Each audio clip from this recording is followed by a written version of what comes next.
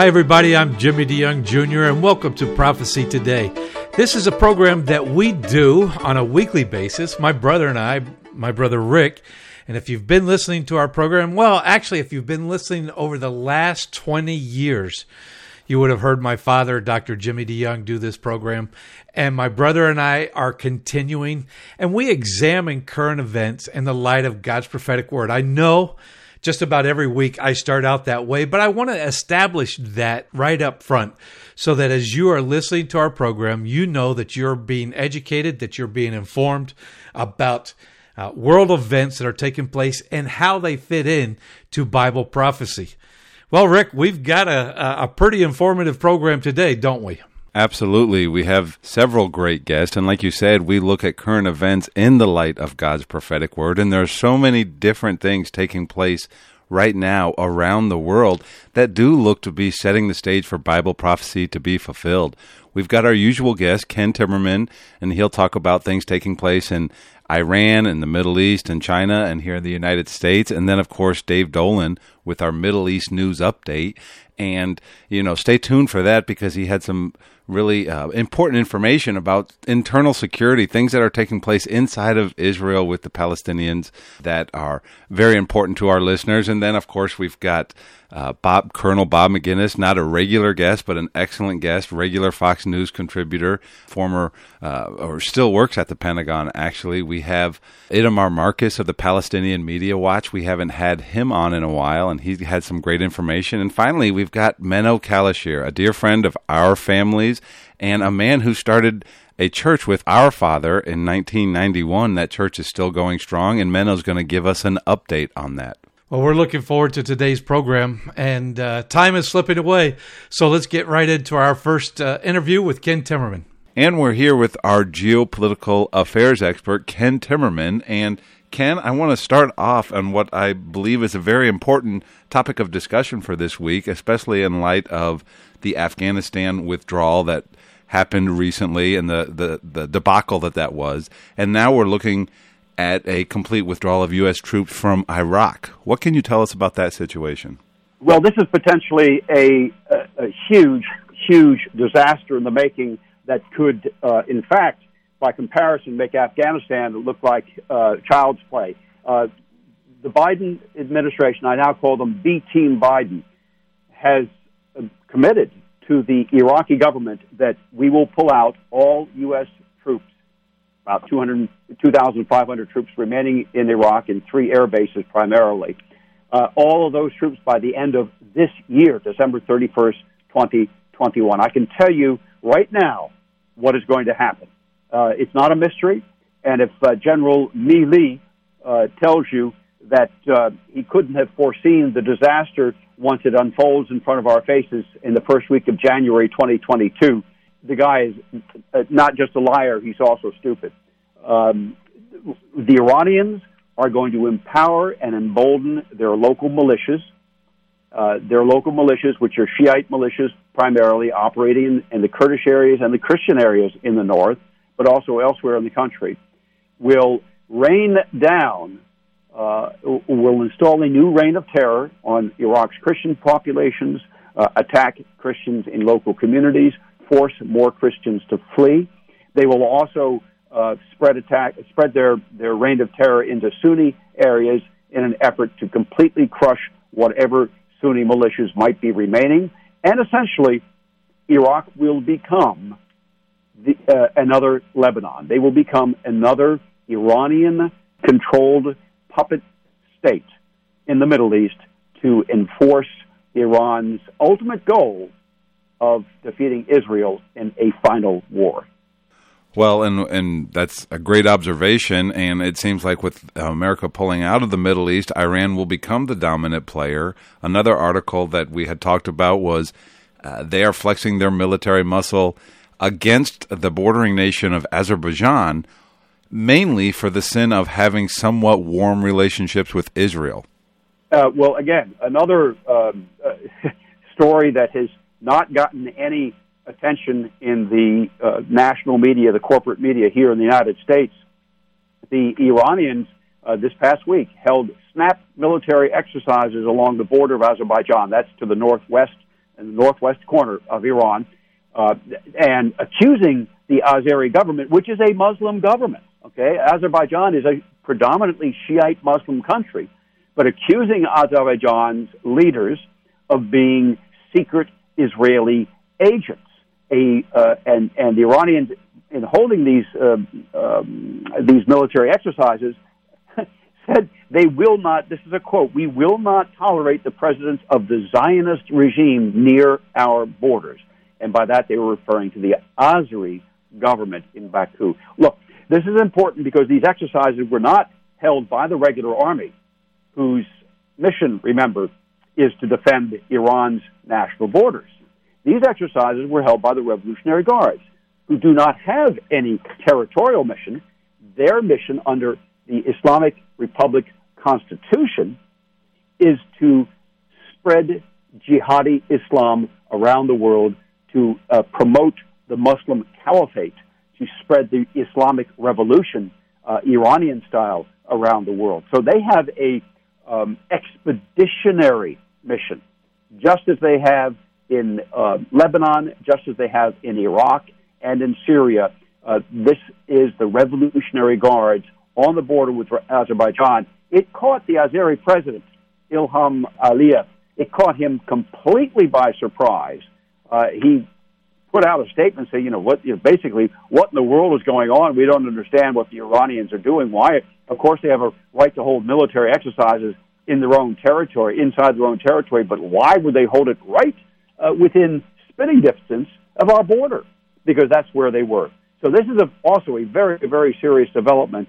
I see the Iranian regime becoming increasingly aggressive in the months to come because they see the Biden administration, B-Team Biden, is refusing to stand up to them, refusing to stand up to their aggression, and, in fact, not even working very hard to enforce the U.S. sanctions in play. There's another story this week, which is pretty astonishing to me, which was to see that the Biden team, B-Team Biden, has abandoned all of their efforts to reduce Iran's oil sales. Remember, Iranian oil sales under the Trump administration were down to under about 400,000 barrels a day, 300,000 barrels a day. China today is purchasing around 600,000 barrels a day. And B-Team Biden, instead of putting restrictions on Iran's oil sales, instead of interdicting some of those tankers on the high seas as the Trump people had done, the Trump administration had done, B-Team Biden is now appealing to Beijing to reduce their oil imports from Iran. So get this straight. The B-Team Biden, which is maintaining tariffs on communist China, is actually taking a far more hostile approach towards communist China than anybody would have expected. I'll give them credit for that.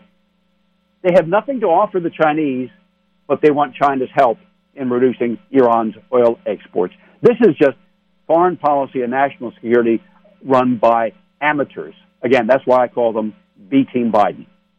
Well, then that leads me to my final question. If we are basically ceding dominance of the Middle East to Iran, and they're going to basically control the Middle East by their proxies that will wage war, where does this leave our relationship with Israel? Where does this really, U.S. has continually been a good friend of Israel, but can they count on us anymore to protect them, especially in this instance against Iran?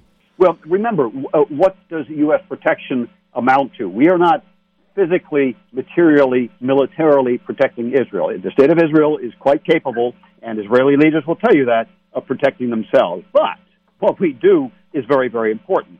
The U.S.-Israel strategic relationship is important for Israel because, number one, we actually give them, and get this might surprise some of our listeners here, but we actually give them strategic cover, a nuclear umbrella. Yes, Israel has nuclear weapons, but they don't want to use them.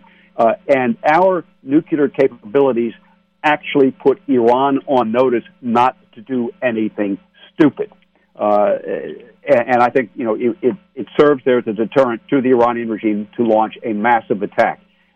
Second of all, we supply Israel with weapon technology, F-35 stealth fighters today, with money for the Iron Dome, even though, remember, the Squad was trying to take that money out of the defense budget, and mainline Democrats like Chris Van Hollen of Maryland, who I ran against in 2012, systematically voted against funding for the Iron Dome, all the while hypocritically saying that they support Israel.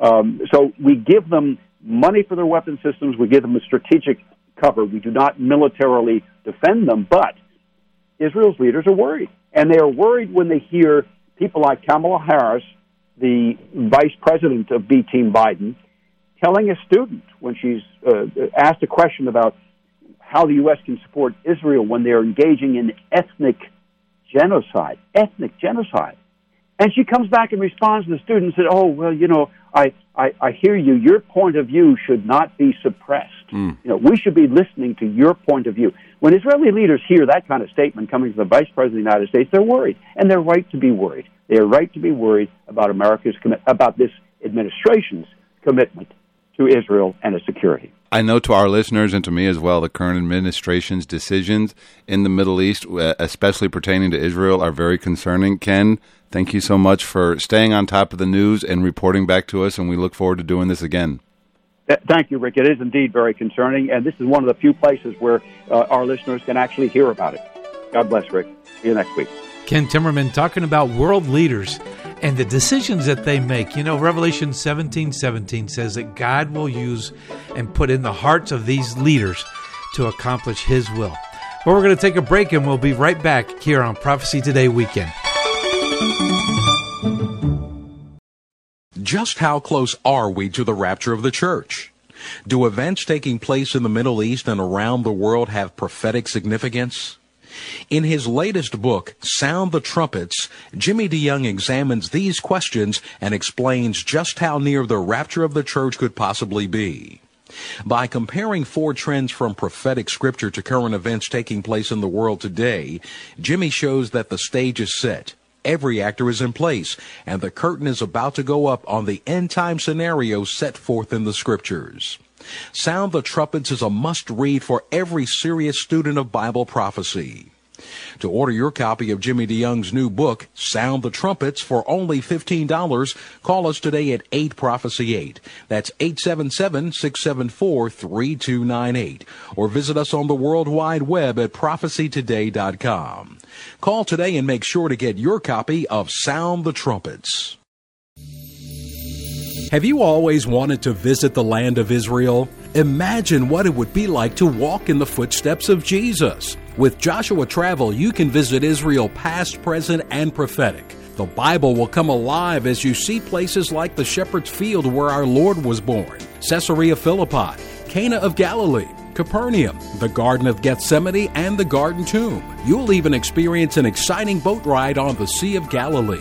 You'll visit each site with Bible in hand as we take the time to not just visit the sites, but to help you understand their importance to our biblical heritage and to our prophetic future. We will place special emphasis on the eternal city of Jerusalem, the most important city in the world, and the place from where Jesus will rule and reign one day. Call Joshua Travel today at 423-821-3635 to find out more about this trip of a lifetime, or you can visit us online at joshuatravel.com. Welcome back to Prophecy Today. I'm Jimmy DeYoung Jr. This weekend, I'm going to be in Oxford, Alabama at Trinity Baptist Church. I'm going to be there Sunday, all day Sunday, Sunday morning, Sunday evening, Monday, Tuesday, and Wednesday. I would love for you to come over. I'll be teaching Bible prophecy, basically the basics of Bible prophecy. It's my desire to help people to understand where we are so that they might understand the times in which they are living. Well, we go to our good friend Dave Dolan. Dave has been a journalist in the Middle East for over 30 years, 35 years to be exact. And we talked to Dave about internal politics, internal security in Israel, and some late-breaking news coming out of Iran. Dave, we'll get right into it. Lots of things taking place in Israel and in Israeli politics and in Israeli news nowadays. Let's start with the first one, Lapid visiting Bahrain. What can you tell us about that? Well, yeah, it was the first time that the king of Bahrain, Hamad al-Khalifa, met with an Israeli official of any kind. And, of course, Yair Lapid is the foreign minister of Israel and due to rotate to become the prime minister in 2 years. And many in Israel say he's really the prime minister behind the scenes right now, that Naftali Bennett is just the front man and he's really calling all the shots. So he has a lot of weight, and he traveled to Bahrain and met with the king. Before that, he met with the crown prince, Salman al-Khalifa, who's the son of the king, of course, the crown prince, and he's also prime minister. So this was an important move, just showing that these Arab countries that made peace with Israel formally over the last little over a year ago, over the last year, the others, are really willing to, show that publicly. They're willing to meet with Israeli leaders in their own palaces, in their own countries. Of course, while Lapid was in Bahrain, he opened up an Israeli embassy, officiated at the opening. The Bahrainians announced that they will open an embassy in Tel Aviv before the end of the year. So it shows that this is a real peace process, that it's going to endure, even though it was negotiated mostly under the former Prime Minister, Benjamin Netanyahu, and the former President of the United States, Donald Trump. But it seems like it's carrying on, and the Israelis are very glad for that. Lapid made a statement. He said that this is a model of coexistence and cooperation between cultures and between faiths. So, he's dealing with a moderate Arab country. Of course, both have the same enemy, Iran. And by the way, the Iranians very much condemned this meeting. They said, quote, it was a stain on the Islamic world that Lapid would be allowed into their country and they would meet with them. So there you go. Well, we go from the prime minister-to-be to the current prime minister, and recently the Palestinian chairman, Mahmoud Abbas, addressed the General Assembly at the UN, and in that address, he called Jerusalem the capital of the Palestinian state to be. And when the current prime minister addressed the same UN General Assembly, he did not refute that and did not call for Jerusalem to remain Israel's capital. And some people have speculated that that could be because of the coalition he had to put together to get into place. What can you tell us about that? Well, interesting news coming out about Abbas and the UN. There's news reports that his office asked to meet with President Biden while he was in the States, either at the White House or at the UN, and that the Biden White House said, we don't have any time for that. That's the first time that Abbas has not met with an American leader when he was in the States. And as a result, he didn't go of that, postponement or that announcement that there wouldn't be a meeting. He decided to send a taped message instead of going to New York himself. But in that taped message, like you said, he claimed that Jerusalem is the Palestinian capital. And again, like you said, the Prime Minister Bennett did not refute that. And instead, in fact, he talked a lot about the conflict he's having inside of Israel with his health ministry over COVID rules. And that was widely condemned in Israel. Why are you discussing an internal political problem in Israel at the UN? And there was a lot of comparisons between Bennett and Netanyahu, who, of course, is a great orator and always made the headlines. Bennett gave what some said was a very boring speech. And as you said, it didn't refute Abbas's claim on Jerusalem. And again, he leads an 8-party coalition that includes one Arab party that supports the Islamic Brotherhood movement, Muslim Brotherhood movement, and 2 others that are very left-wing, Labor and Meretz. So, yes, they don't necessarily agree with his position. His personal position on Jerusalem is, of course, that it's Israel's capital, and it always will be, and that's his small party's position. Lapid somewhere in the middle of that, and then there's the left. So it just shows he's heading up kind of a fake government in a sense, that if it really has to take any decisions on any real issues, it's going to find it very difficult to do so because of this wide right-left split that is right in the middle of this new government. Well, that new government does need to be conscientious of their internal security, and there are some reports coming out of the area that Hamas has terrorist cells, and there was a crackdown on one specific terrorist cell in that area. Can you talk to us a little bit about Israel's internal security situation? Well, Rick, they're saying that the Israelis are saying that the PA security forces seem to have melted away in recent weeks. They're not doing much at all to quell Hamas attacks or to even keep order in their cities. We talked last week about the leaders of Hebron saying they don't even want them there anymore. They'll do their own patrols, etc. So the security situation inside the territories has deteriorated significantly in recent weeks. And as a result, the Israelis have stepped up their actions really in all parts. There's been increased Palestinian rioting the last few weeks. We had 3 Palestinians shot dead this week, one in the territories, one in Gaza, and one, a Palestinian woman coming off of prayers on the Temple Mount who pulled out a knife and tried to attack Israeli soldiers. She was shot and killed. And the Israelis lost 3 drone aircraft over the last week also, one in South Lebanon. Hezbollah said it shot it down, and 2 over Judea and Samaria, one just south of the town of Nablus, and the Palestinians said that they had brought that down. The Israelis said it crashed due to technical difficulties, and that another drone also crashed due to the same thing. But both of them were dropping tear gas on Palestinian rioters. The riots have been getting stronger, and the Israelis have been going after the Hamas cells. So it's a very hot situation. It hasn't made much international news yet, but it's definitely boiling, and we could see basically it turn into a full-scale uprising, but it's getting close to that now, and it seems to be that Hamas is feeling so emboldened by its war in May that it believes it won, and the opinion polls show that its popularity has definitely increased significantly amongst the Palestinians. So it seems like the PA is just stepping back and letting the radicals move forward, and that's not a good situation, of course, for Israel.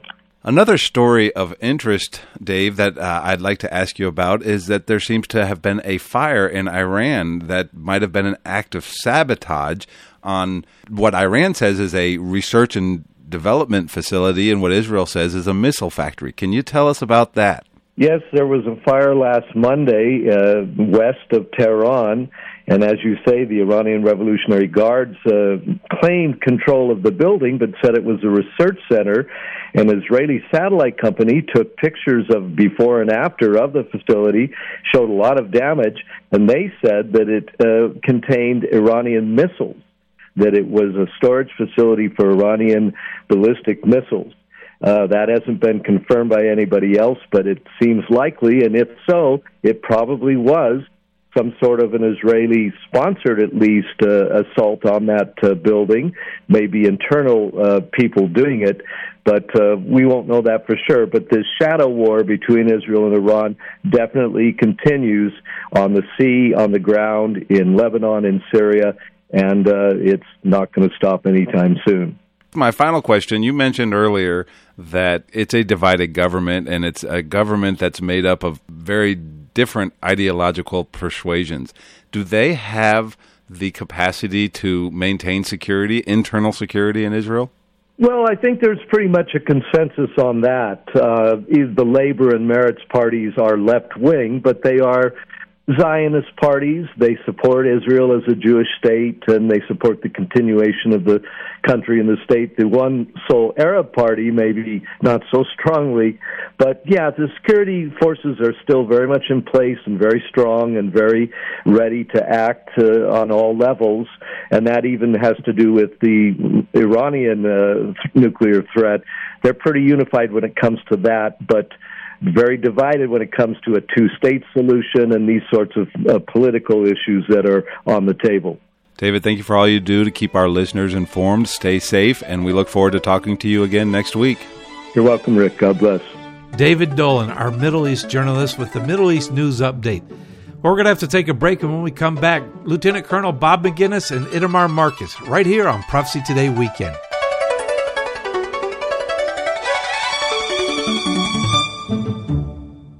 Have you ever wanted to visit Israel and trace the footsteps of Jesus? With Rick and Jim's VIP trips, you'll see Israel past, present, and prophetic. Our VIP trips are typically smaller groups of 8 to 12 people. This smaller group size allows us to spend more one-on-one time answering your questions and personalizing our tour. It is a very intimate experience. You'll visit each site with Bible in hand as we take the time not to only visit the sites, but to help you understand their importance to our biblical heritage and to our prophetic future. We will place special emphasis on the eternal city of Jerusalem, the most important city in the world, and the place from where Jesus will rule and reign one day. We can also customize our trip for your family or small group. Please call Joshua Travel today and see how we can make your trip extra special. Call 423-821-3635 or visit us online at joshuatravel.com.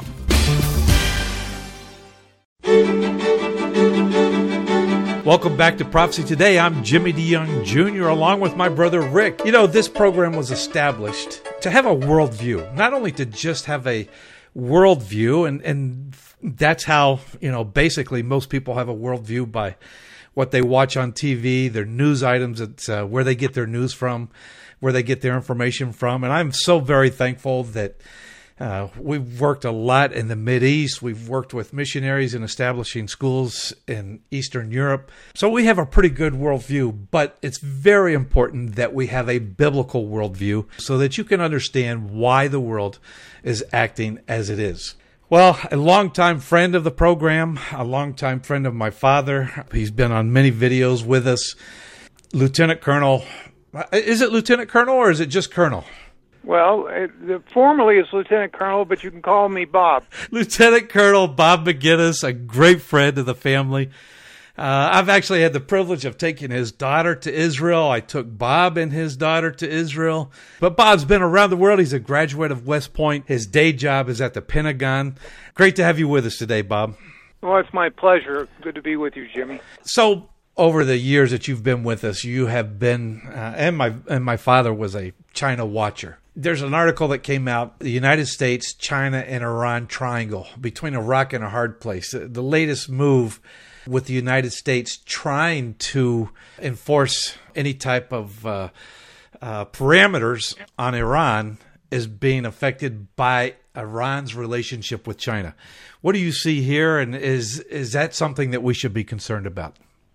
Oh, yes, we definitely should be concerned. Earlier in the spring, Wang Li, who is the foreign minister of China, was in Tehran, and they signed with the Ayatollah and his representatives a new strategic alliance agreement. It was not just financial, but it was more strategic. And obviously they don't publish everything, but it suggested that there was a military relationship there as well. So that, of course, got the attention of the people in Riyadh, people obviously in Jerusalem, anybody in the region, understanding that the Chinese had always had a presence throughout the Persian Gulf. All you have to do is go to Bahrain, UAE, Kuwait, Saudi. You always see delegations of Chinese because of the oil. And, of course, they were buying virtually all the oil that the Iranians could pump. And so the Chinese relationship is growing exponentially in the region because they understand, not only because of the energy needs of the vast 1.4 billion person Chinese population, but they also are very hegemonic. As I point out in a 2018 book, Alliance of Evil, that I've no doubt, and this becomes more obvious every day, that we have been in a Cold War with the Communist Chinese for a number of years, and now on many fronts that is, playing out in spades. But the reality is the Chinese have set as their goal by 2049, the 100th anniversary of the Communist takeover of China, to be the world's number one superpower in terms of military and economic matters. And they are making major advances in that way. So yes, in the Middle East, the Chinese have a foothold vis-a-vis Iran. Now they have a foothold in Afghanistan because of their relationship, though it's a tepid relationship at this point. They clearly have a strong relationship with the Pakistanis for a variety of reasons. Mm-hmm. And, of course, the Indians are very much coming to the U.S. side because they're regional adversaries with China. And so both militaries are building up. We've even seen bloodshed along the Tibetan border between the Chinese forces, and they're building a host of new airfields at very high elevations out there, and the Indians are responding in kind. So, we're building up to some pretty tenuous times in the coming years. What about Iraq? Because there seems to be a countdown to the United States pulling totally out of Iraq, and that leaves Iraq open, and Iran's been talking about it. Saudi Arabia, everybody's kind of clamoring for that landmass or the country of Iraq, and I would assume it's because of the amount of oil that's there. Do you see China positioning itself there? Oh, there's no question about it. China understands that Iraq has great potential up and down, from the Euphrates and the Delta and near Kuwait all the way up to Mosul. But at the same time, don't discount the Turks. The Turks are very, very concerned. Mm-hmm. And Erdogan is hegemonic himself. He's been trying to make himself the caliph of the entire region for some time. And that explains the tit-for-tat relationship they have with the Russians that are backing Damascus and Assad. And, of course, you also see the Iranians being very unhelpful in there with not only with their proxy Hezbollah in southern Lebanon, which is an unstable country at best. So the entire region is a tinderbox. And, it really is. All that, given what we have done over the last 20-plus years, war in Afghanistan, war in Iraq, doing all sorts of things in Syria against ISIS, which we helped foist. All of this and much more is taking place. So even though I think the United States would like to get totally out of the Middle East in terms of military operations, I don't see that near term. If you've been listening to those countries that Bob read off, they're all the major players of Bible prophecy in the future. An alignment of nations and the kings out of the east from Revelation chapter 16 coming into play. It's an exciting time, I think, to be alive, because in our lifetime, for sure, we will see the rapture of the church. Well, Bob, I want to thank you, first of all, for your service to our country. My dad was in the military. I'm very much supportive of our military, but I'm also very concerned. And I wanted to ask you about this. Overall, what is the readiness of our military? Now, there's been a vaccine mandate. We have some of the special operations who are the front line. They're wanting to retire, get out as soon as possible. In your opinion, as a military man, you've devoted your life to it. What do you think the overall readiness is? And what do you think the overall morale of given this pulling out of Afghanistan and a 20-year war that we've been in? Well, morale, especially over the last 9 months, Mr. Biden's decisions seem to run contrary to the readiness and the best interest of how a military would function. However, for the most part, we're reasonably well funded. We always are trying to modernize our systems, but we find adversaries on many fronts. Now, of course, we've created new adversaries by turning over to the Taliban Afghanistan and allowing that to become a cesspool of future terrorists that, no doubt, according to General Milley and General McKenzie, will start to target us in the not-so-distant future. So that creates not only a problem for Central Asia and Middle East, but also for the United States. And, of course, Mr. Biden's open door policy in the southern border, where we've had so many hundreds of thousands of people who have legally come into this country, many of which I suspect are of a questionable background and will perhaps be part of a future internal domestic campaign against our best interest. Those are issues. And at the same time, as I've been writing for many years, the Chinese are not slowing down. They're put their foot full on the gas. They're speeding forward on the development of technologies, a military that is, bar none, the best in the world. Now, they aren't there quite yet, but their Navy is larger than ours. Their Air Force is growing rapidly. They have a Space Force. They have the largest ground force in the world.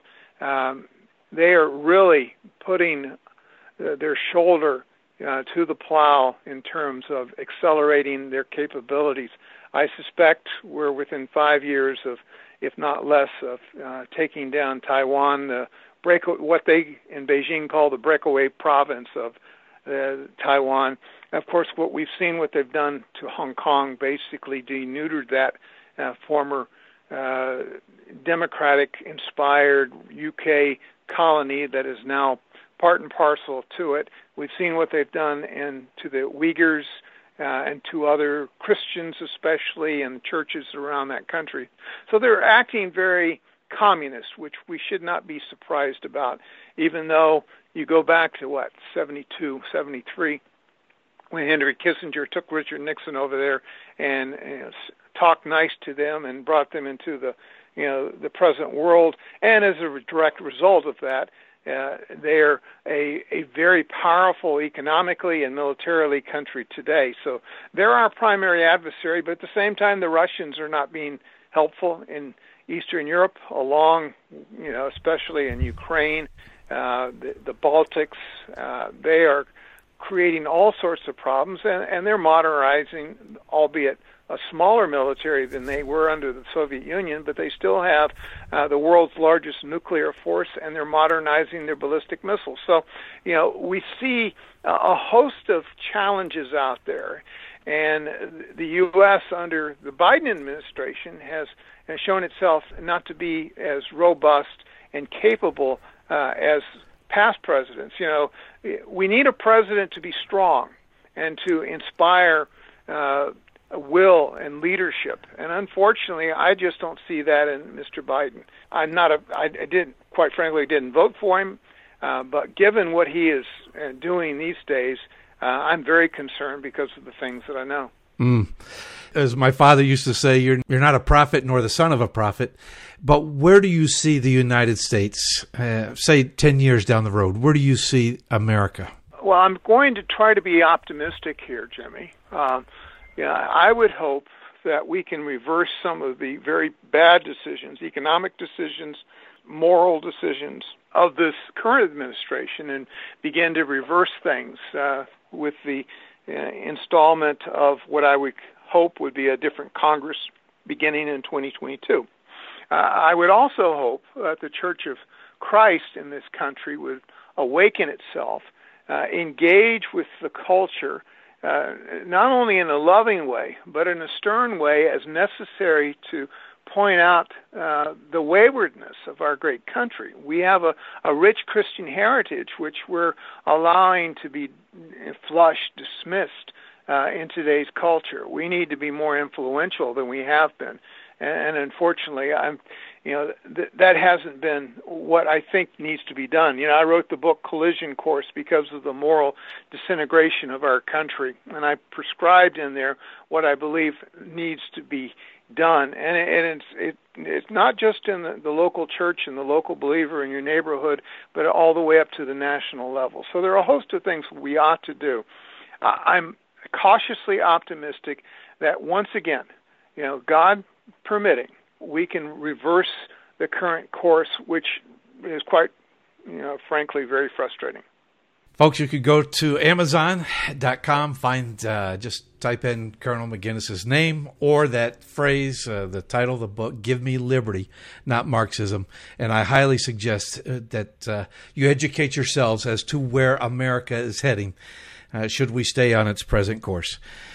Colonel McGinnis, Bob, thank you so much for being with us today, and thank you for being a friend of our ministry and for many years of being able to work together with you. Well, my pleasure. Thank you, Jimmy. Lord bless you. Lieutenant Colonel Bob McGinnis. Well, we've got Itamar Marcus standing by. Itamar Marcus of Palestinian Media Watch. As you mentioned, we do have our good friend Itamar Marcus from the Palestinian Media Watch. He keeps us informed on the situation in Israel as it pertains to media that's being put out to the Palestinian people. Our first topic that we'd like to discuss, Mr. Abbas recently spoke at the UN General Assembly, and he had quite a few things that we'd like to unpack from that conversation. One of them was talking about the creation of Israel as a catastrophe, or they talk about the anniversary of the Nakba. Can you talk about what that means and what that means as far as indoctrination for the Palestinian media? Yes, that's a very important question, because one of the principles of the Oslo Accords and the principle of the so-called peace process was that the Palestinian Authority, the PLO, recognized Israel and recognized Israel's right to exist. And by teaching their people that Israel's creation is a catastrophe, every time they use that word, Nakba, and catastrophe, they're telling the people that Israel doesn't have a right to exist, that we were somehow created as a state in sin. They very often say that explicitly.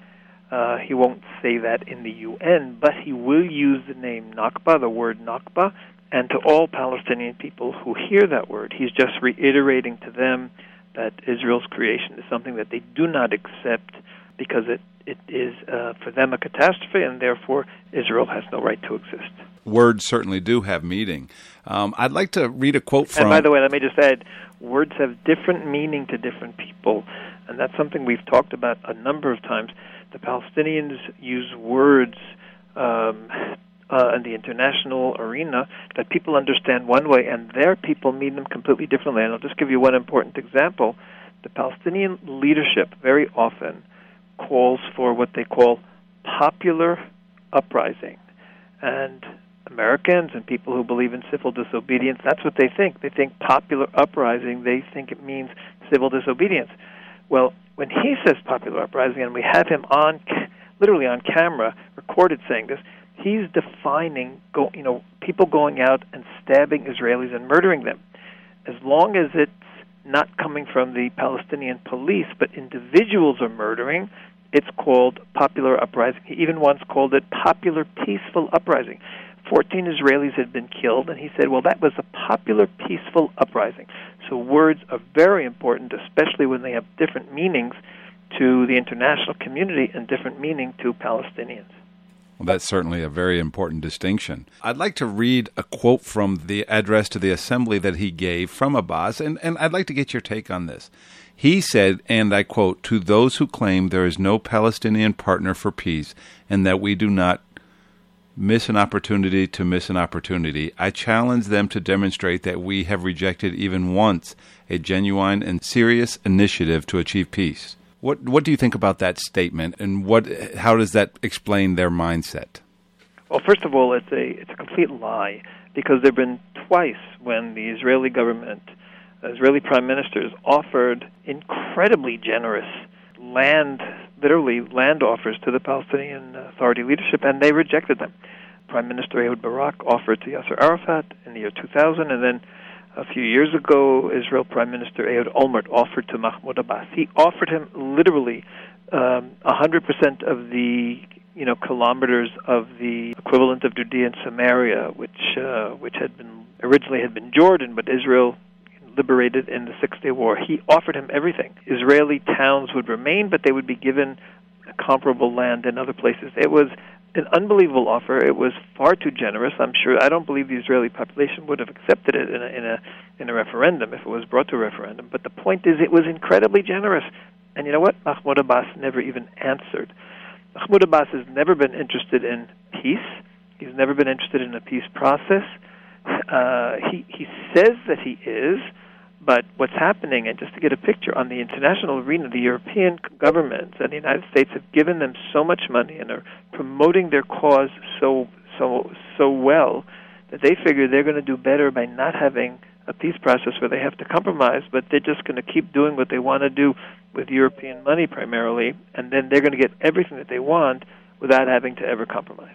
Well, then let me just continue in that line of thought. And we recently reported on some stories where the European Union had committed billions of dollars to the Palestinian people. And, of course, the new administration here in the United States has also released the funds that the previous Trump administration had withheld to the Palestinian people.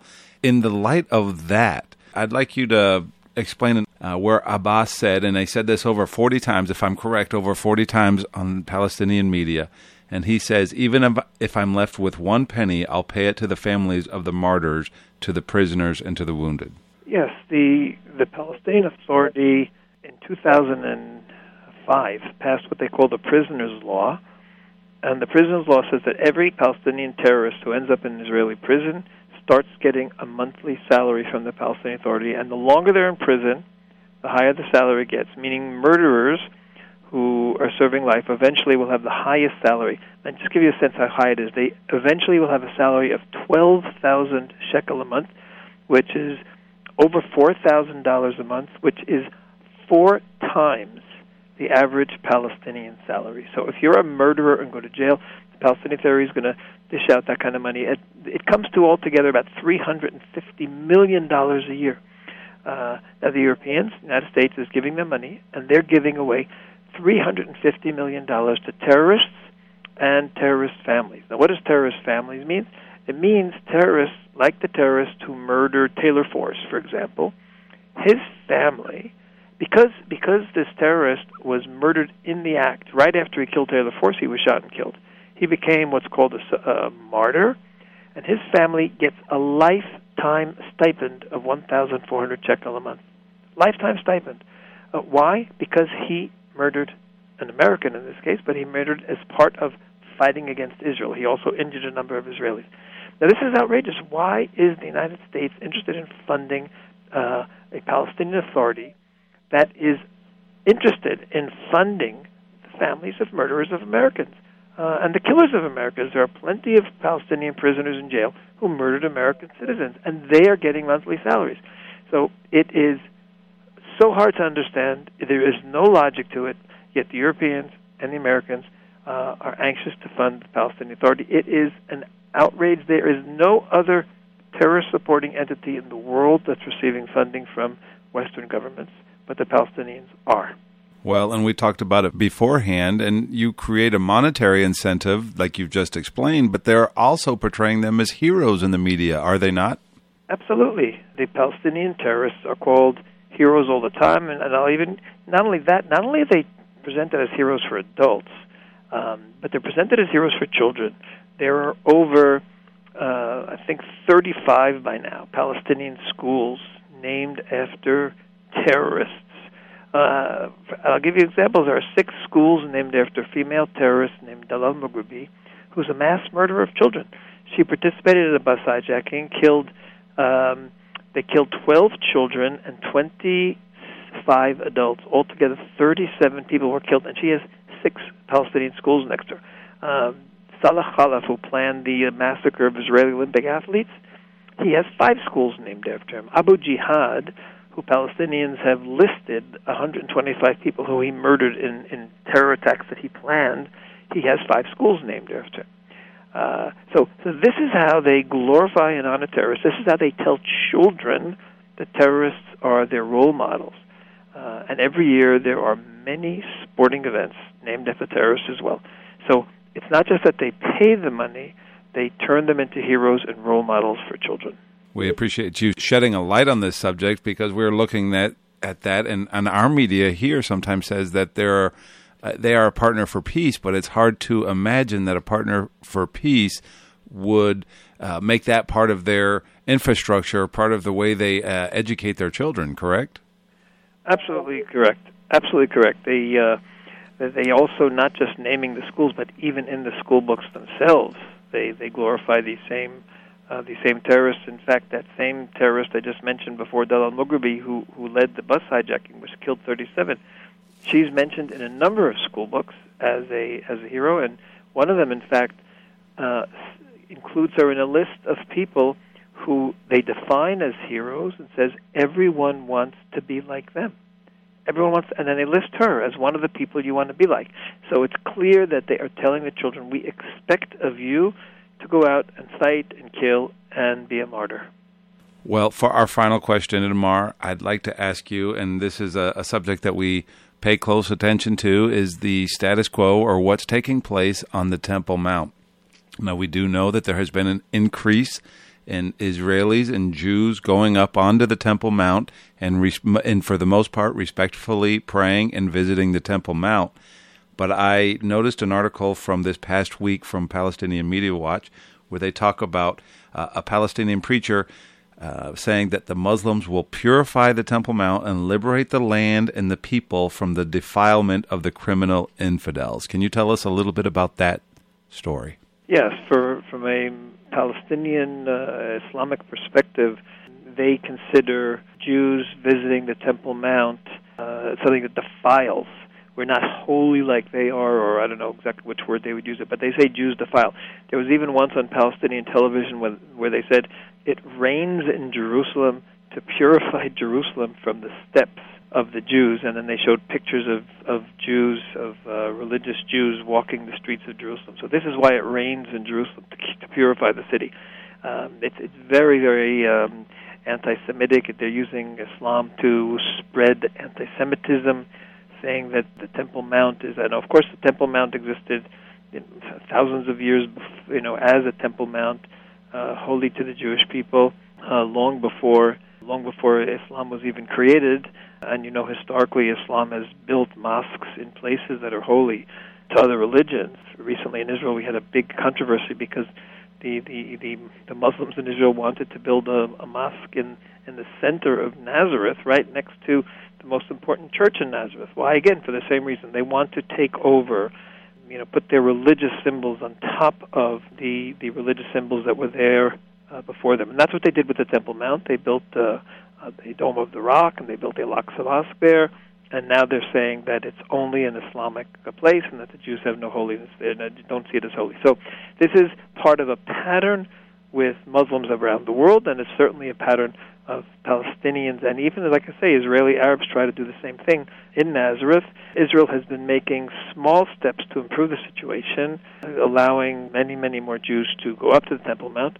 The Supreme Court has ruled that Israel has to allow Jews to go up and pray on the Temple Mount, but there have been so many threats of violence by the Palestinian Authority that the police are literally giving in to these threats. They're submitting, and they're saying, okay, you can go up, but you can't do anything that's going to inflame the Palestinians. So what we have here, a situation is the Palestinian leadership turns this into an issue of violence. They say, if you do this, we're going to have our people go out.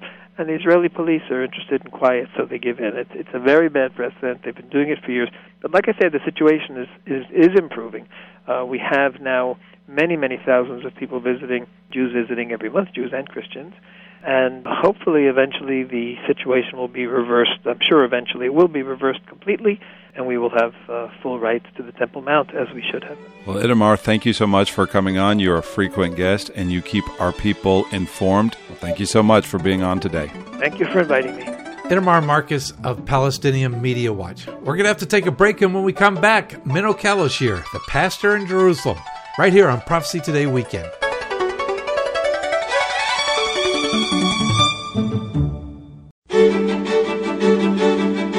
Welcome back to Prophecy Today. I'm Jimmy DeYoung Jr. Thank you for joining us on this weekend's program. This weekend, I'll be in Oxford, Alabama at Trinity Baptist Church all day Sunday, Monday, Tuesday, and Wednesday. Again, that's Trinity Baptist Church in Oxford, Alabama. It's that time of the week where we take a look at maybe a topic or a subject that affects the body of Christ. And usually we go to Dave James. Dave is feeling under the weather. He has tested positive for COVID, so keep Dave in prayer. Dave's been on our program for the last 10 years. He did a lot of programs with my father. He's continuing on with myself and my brother Rick and answering questions that really are helping the body of Christ to understand the world in which we live, to handle the tough subjects. But this week, we're going to have a conversation with a very very good friend of our family, of mine. In fact, Menno Kalashir, who is the pastor of the church in Jerusalem, Jerusalem Assembly, the House of Redemption. Menno, first of all, welcome to the program.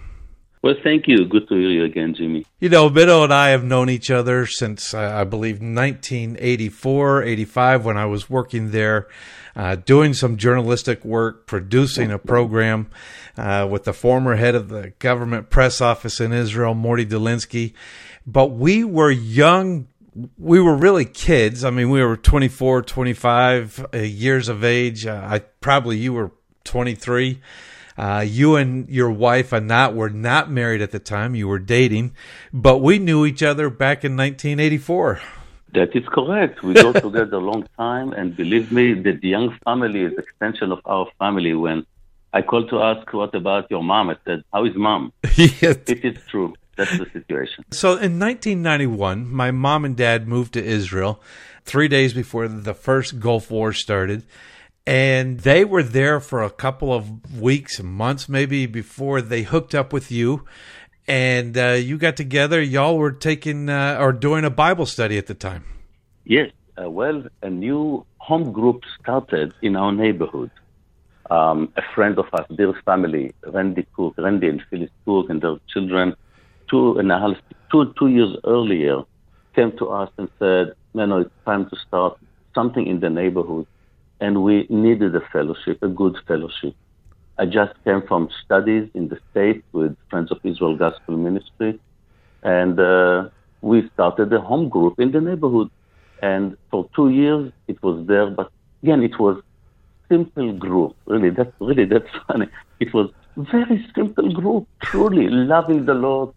But again, what kind of Bible education did I have? Almost nothing, really, not in a preaching level and so on. I studied electronics. I worked for Intel.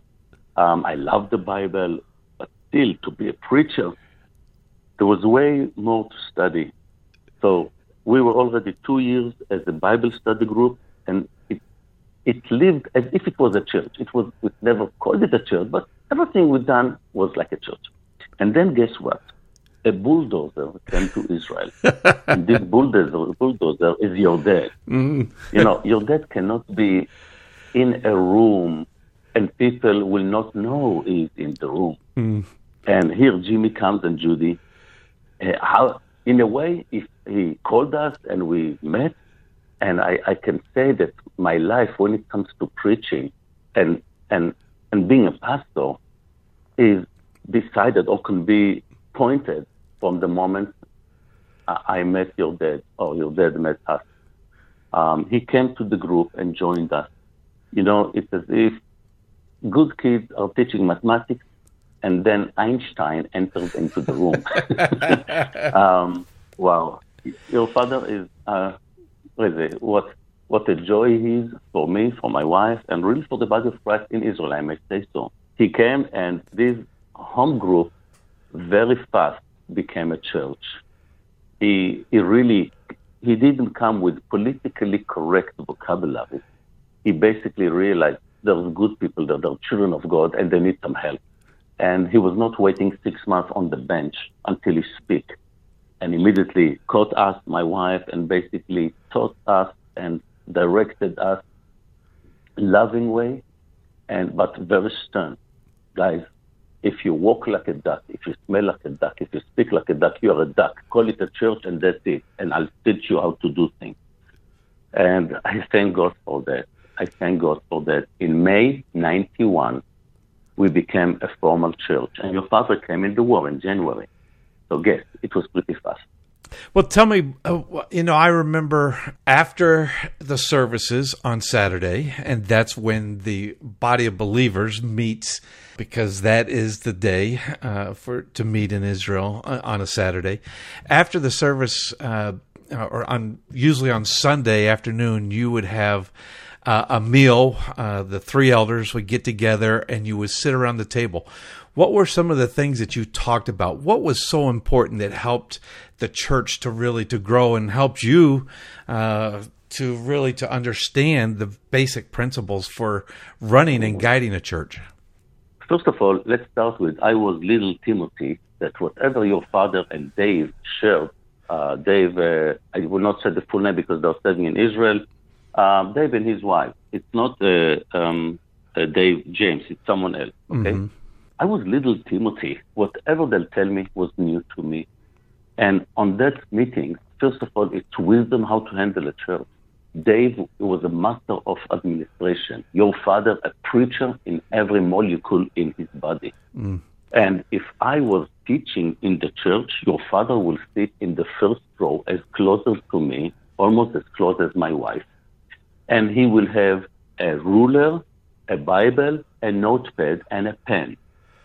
If your father will mark something in the Bible, I would say, Amen, hallelujah, did something well. And if your father will write something on the notepad, I knew that Sunday breakfast meeting will be a baseball bat on my head. But you know what? He loved me so much, and he loved the flock of God so much, that whatever he thought could be better, he told me. I can say right now, in a lot of humbleness, our church is solid in expository preaching, in majoring also in eschatology in the right way because of your father. Mm. And it's one of the few churches in Israel that can raise up that flag and say this sentence. In one sense, I'm proud of your father and so happy that God blessed me with something like that. And on the other hand, I'm sad that there are not too many churches in Israel that are lifting up this flag of expository preaching and understanding eschatology. Mm. It's not a vague statement. It's true. It's absolutely true. It's not exaggeration. To exaggerate, it's to lie. It is true. By the way, one of the reasons I wanted to talk to you is that you now have a second church that just quickly tell us about that real quick. Wow, praise God. We bought our place 10 years ago, and really, we are full in the last few years. We needed to put some people on the other hall watching the service through screens. So we prayed, God, where do you want us to start a new church? And it was in Mevaseret, west of Jerusalem, toward Tel Aviv. About few families coming from there. One of the elders is from there. So TB is heading the church with other faithful people. 60 souls are there in the beginning. The church bought for them a place, giving the salaries until they will tell us, enough, we have, you don't need to give to us. Wow. We love them. It's our part of the body. So yes, the church started officially September 17th in a forest, but their facility will be ready, I do believe, in a few months, and they'll be able to enter. It's a joy. It's a dream come true. How many times in your life you are part of starting a new church? So it's a joy. It's simply jumping from the skin to the ceiling and falling again on a table. Thank God for that. So the believers are growing a little bit at a time, and the church is growing. What would you say would be the biggest obstacle facing believers in Israel at this point? Well, people think that persecution, that's the issue. But historically speaking, we know it is not. Persecution is the best thing for us. Mm-hmm. I'm sorry, I know people don't like to hear it. But really, persecution trim and purify the church. The worst enemy of the church really comes from within the church. Check also in the book of Acts, chapter, 20, when Paul is bringing all the elders and speaks to them before he leaves, and he tells them, be careful that from you wolves will come. And also in Timothy, I think 1 Timothy or 2 Timothy, I don't remember exactly, and it says that also in the end times, he described 19 characteristics of bad situations that will happen to believers. And he basically described it in the end as those who used to be believers and now are not. Mm. So basically, our biggest enemies are false teachers and false believers inside the church. You think you built something, but it has no foundation. You think you have pillars, but when you build another floor, everything collapses. Really, now I'll make it into a very simple word. Our biggest obstacle is that churches and pastors do not really teach the Bible as they should. I do believe pastors need to do a better job. Preach the word clean, not just to speak about love, love, love, love. Of course, love is important. But guys, there are doctrines how to live, how to do in situations. Some churches in Israel don't believe in the Trinity. They don't believe in the Trinity. Some of them don't believe the Holy Spirit is a person. Some of them think that their identity is in Jewishness rather in Christ. All these things are basically an obstacle for the younger generation that grow up with a conflict of identity. Instead of teaching them from the time they are little eggs, listen, your identity is in Christ. Only Christ saves. Forget about all these bad traditions that simply just created roads to hell to many people. Look at God in all Christ. Pastors need to be united in that. And I'll be very honest, what causes the lack of growth as I wish would be, to precise say, it's the bad doctrines and bad ministers inside the body. That's happening all over the world. And don't you think that was basically told to us in the scriptures, that in the last days, in the end times, that these things were going to take place? Yes, it is written, and I'll be very honest. I would not be surprised if all end-time events will be before I die. Really, all the infrastructure is there. So it very well could be, and we see all what is written already exists. Now, the issue is to what intensity God is waiting. But all the seeds are already around us. That is true. Again, this is Jerusalem Assembly, House of Redemption, JerusalemAssembly.com. You can go there, take a look at their website, maybe help them out. A lot of people are always asking us, how can we help Israel out? You want to know how to help Israel out? Pray for Israel, but help the body of believers. Those that are sharing the gospel. That is the best way to help a Jewish person, is by giving them and sharing with them that Jesus is the true Messiah and that he died for their sins, went to the cross and rose again, just like he said he would. And here is a group of believers. Here's a group of people that are teaching doctrine, eschatology, to help others grow and to become more Christ-like in their walk, and to continue the growth of the body of believers in Israel until the rapture of the church takes place. Menno, we're going to have to take a break. And when we come back, I want to ask you one more question. In the United States, and it's something that's on my heart, in the United States now, we're seeing a lot of people, and really around the world, we're seeing a lot of Christians get involved in the Jewish holidays. Now, we talked to Dave James about this. He gave a great answer. We even talked to Israel Madad about Christians getting involved in the Jewish holidays. But when we come back, I want to talk to you and ask you that question. Is it okay for Christians to be involved in the Jewish holidays? We'll get to that question right after we take this break.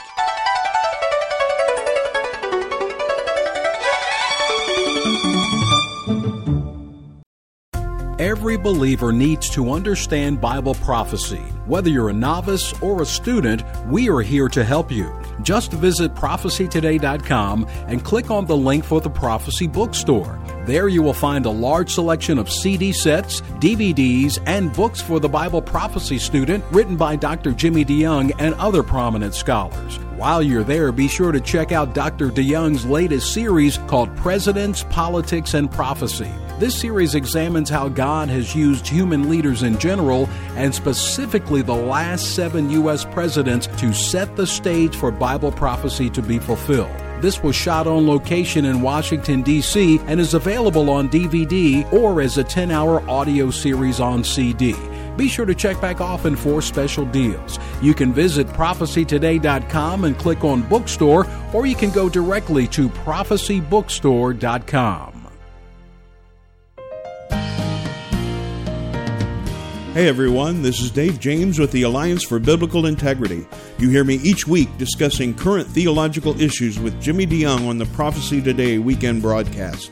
We founded the Alliance for Biblical Integrity because we saw a need for an apologetics and discernment ministry that would be an important resource for local churches, schools, and ministry organizations that face ever-changing theological challenges in today's world.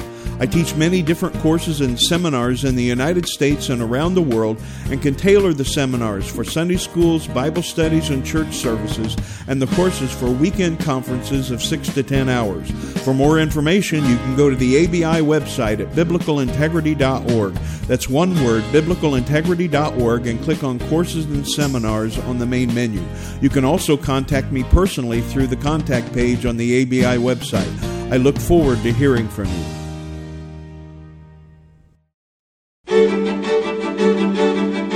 Welcome back to Prophecy Today. I'm Jimmy DeYoung Jr. Menno, I want to ask you one more question, and I think it's a very important question. It's on my heart. It's been on my heart a lot lately. As I teach in churches, I come up against this all the time. What we have seen a lot lately is that Christians are taking on the Jewish holidays. They're participating in wanting to be a part of the Jewish holidays, actually doing the Jewish holidays. Can you share with us, first of all, what do you do during the Jewish holidays? Who are the Jewish holidays for? What do you, as the body of believers, do there during the Jewish holidays? And what do you teach your people how to participate or to be a part of the holidays or the holy days as they come up? Well, thank you, Jimmy. Such a crucial question, and I thank you for that. It relates to a former question you asked me. What are the obstacles for the body of Christ today? And I'll explain it. I just want to make sure that I'll explain it very clearly so people will not be confused with the answer. It's wonderful and it's great to celebrate and to remember the Jewish holidays. Nothing is wrong with that. God gave it in the Bible. And remember that before Jesus came, people commanded to celebrate these feasts of the Lord, these appointed times of the Lord. That's what the Bible says in Leviticus 23. Appointed times of the Lord. We were commanded to celebrate. But remember another thing. The holidays do not save a person. The holidays and kosher laws and Shabbat and all the others are shadow and symbols of Christ. Imagine that you see my shadow behind me. Yes, if I'll be before a white screen and the light in front of me, in my back you will see my shadow. So the holidays, the Feast of the Lord and so on, are the shadow of Christ. Christ is the body. That's Colossians chapter 2, verses 16 and 17, Galatians chapter 3, verses 23 to 26, and chapter 4, verses 8 to 11. So God wanted to teach the people of Israel about their Savior, the time that is going to come, the first time and the second time. Basically, through the holidays and other commandments, God is giving us the identity card, the passport details of Messiah. So when the Messiah will come, it will be easy. This is the face. That's exactly the details. He is the Messiah. Now, what happened in generations? Jewishness, rabbinical Jews, took these symbols and shadows, let's call it the Lego game, Lego cubic that's supposed to teach you about other things. They gave these Lego parts, these holidays, importance as if this is the body, this is Christ himself, as if their salvation is depend on how good they'll celebrate, and if at all they will celebrate the holidays, as if they receive points in heaven doing so. And this is the danger. That's a critical danger. So celebrating the holidays, it's wonderful. But if you think that the shadow is the body, and you hug the body, and you want to die for the shadow instead of the body, you miss the mark. So I understand what happened among many believers. They want to go back to the Jewish roots of the gospel. But their teachers, some of their teachers, are awful ones, are false teachers. And basically what later on it will come to be that these guys will be hooked on the shadow rather than on the body, on Christ himself. You see, me, I bring a shadow to the screen, but if I move, there is no shadow.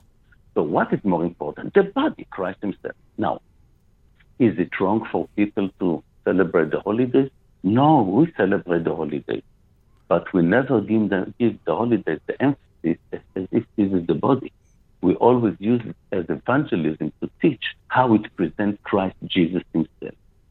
So I understand pastors in America that they will come and say, these people want to bring back rabbinical Judaism to the church. So sometimes they throw the baby with the dirty water, as we call it. There is a need for sensitivity. There is nothing wrong to celebrate Passover. Nothing wrong in celebrating Tabernacle. But please, brothers and sisters, please remember, this is the Lego cubic. This is the shadow. It's not the body. Please don't give it emphasis as if it saves you. It doesn't save you. It's fun to celebrate it. It's fun to teach the children about Christ through the shadow. But please remember, you do not marry a shadow. I have my wife's picture next to my pillow. It's her picture, Mm-hmm. When my wife is in the room, I don't speak to the picture. And I'll tell you another secret. Our children did not come from the picture. It came from their mom. So I speak straightforward. I'm not politically correct because it's critically important. In the last few words that we have together, Menno, and I do thank you for taking time out of your busy schedule, and I do want to bring up as a prayer request, because you have a member of your staff, one of the pillars of the church there. Just share quickly about John's situation and how we can pray for he and his family. Thank you. John Theodore, one of God's righteous kids, 53 years old, a person who is one of the elders in our church, a co-pastor with me, a heart for evangelism, helping the poor, evangelism through the media and through walking in the streets and giving tracts to everyone who wants. Was infected with COVID, is in the hospital, connected to an ECMO machine. ECMO machine is the heart-lung machine, and the doctors are fighting for his life. We need a miracle. Yes, our Father is in the miracle business, and we beg God, if it's His will, to heal John. Please, married to Alina and 3 kids in teenage, we beg God for mercy. Please.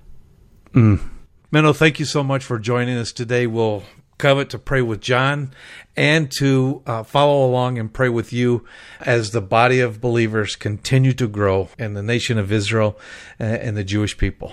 Amen. It's my joy. Thank you. I appreciate it. Very important information from Menno Kalashir, the pastor in Jerusalem, and we want to lift up his co-worker, his co-elder in the church there.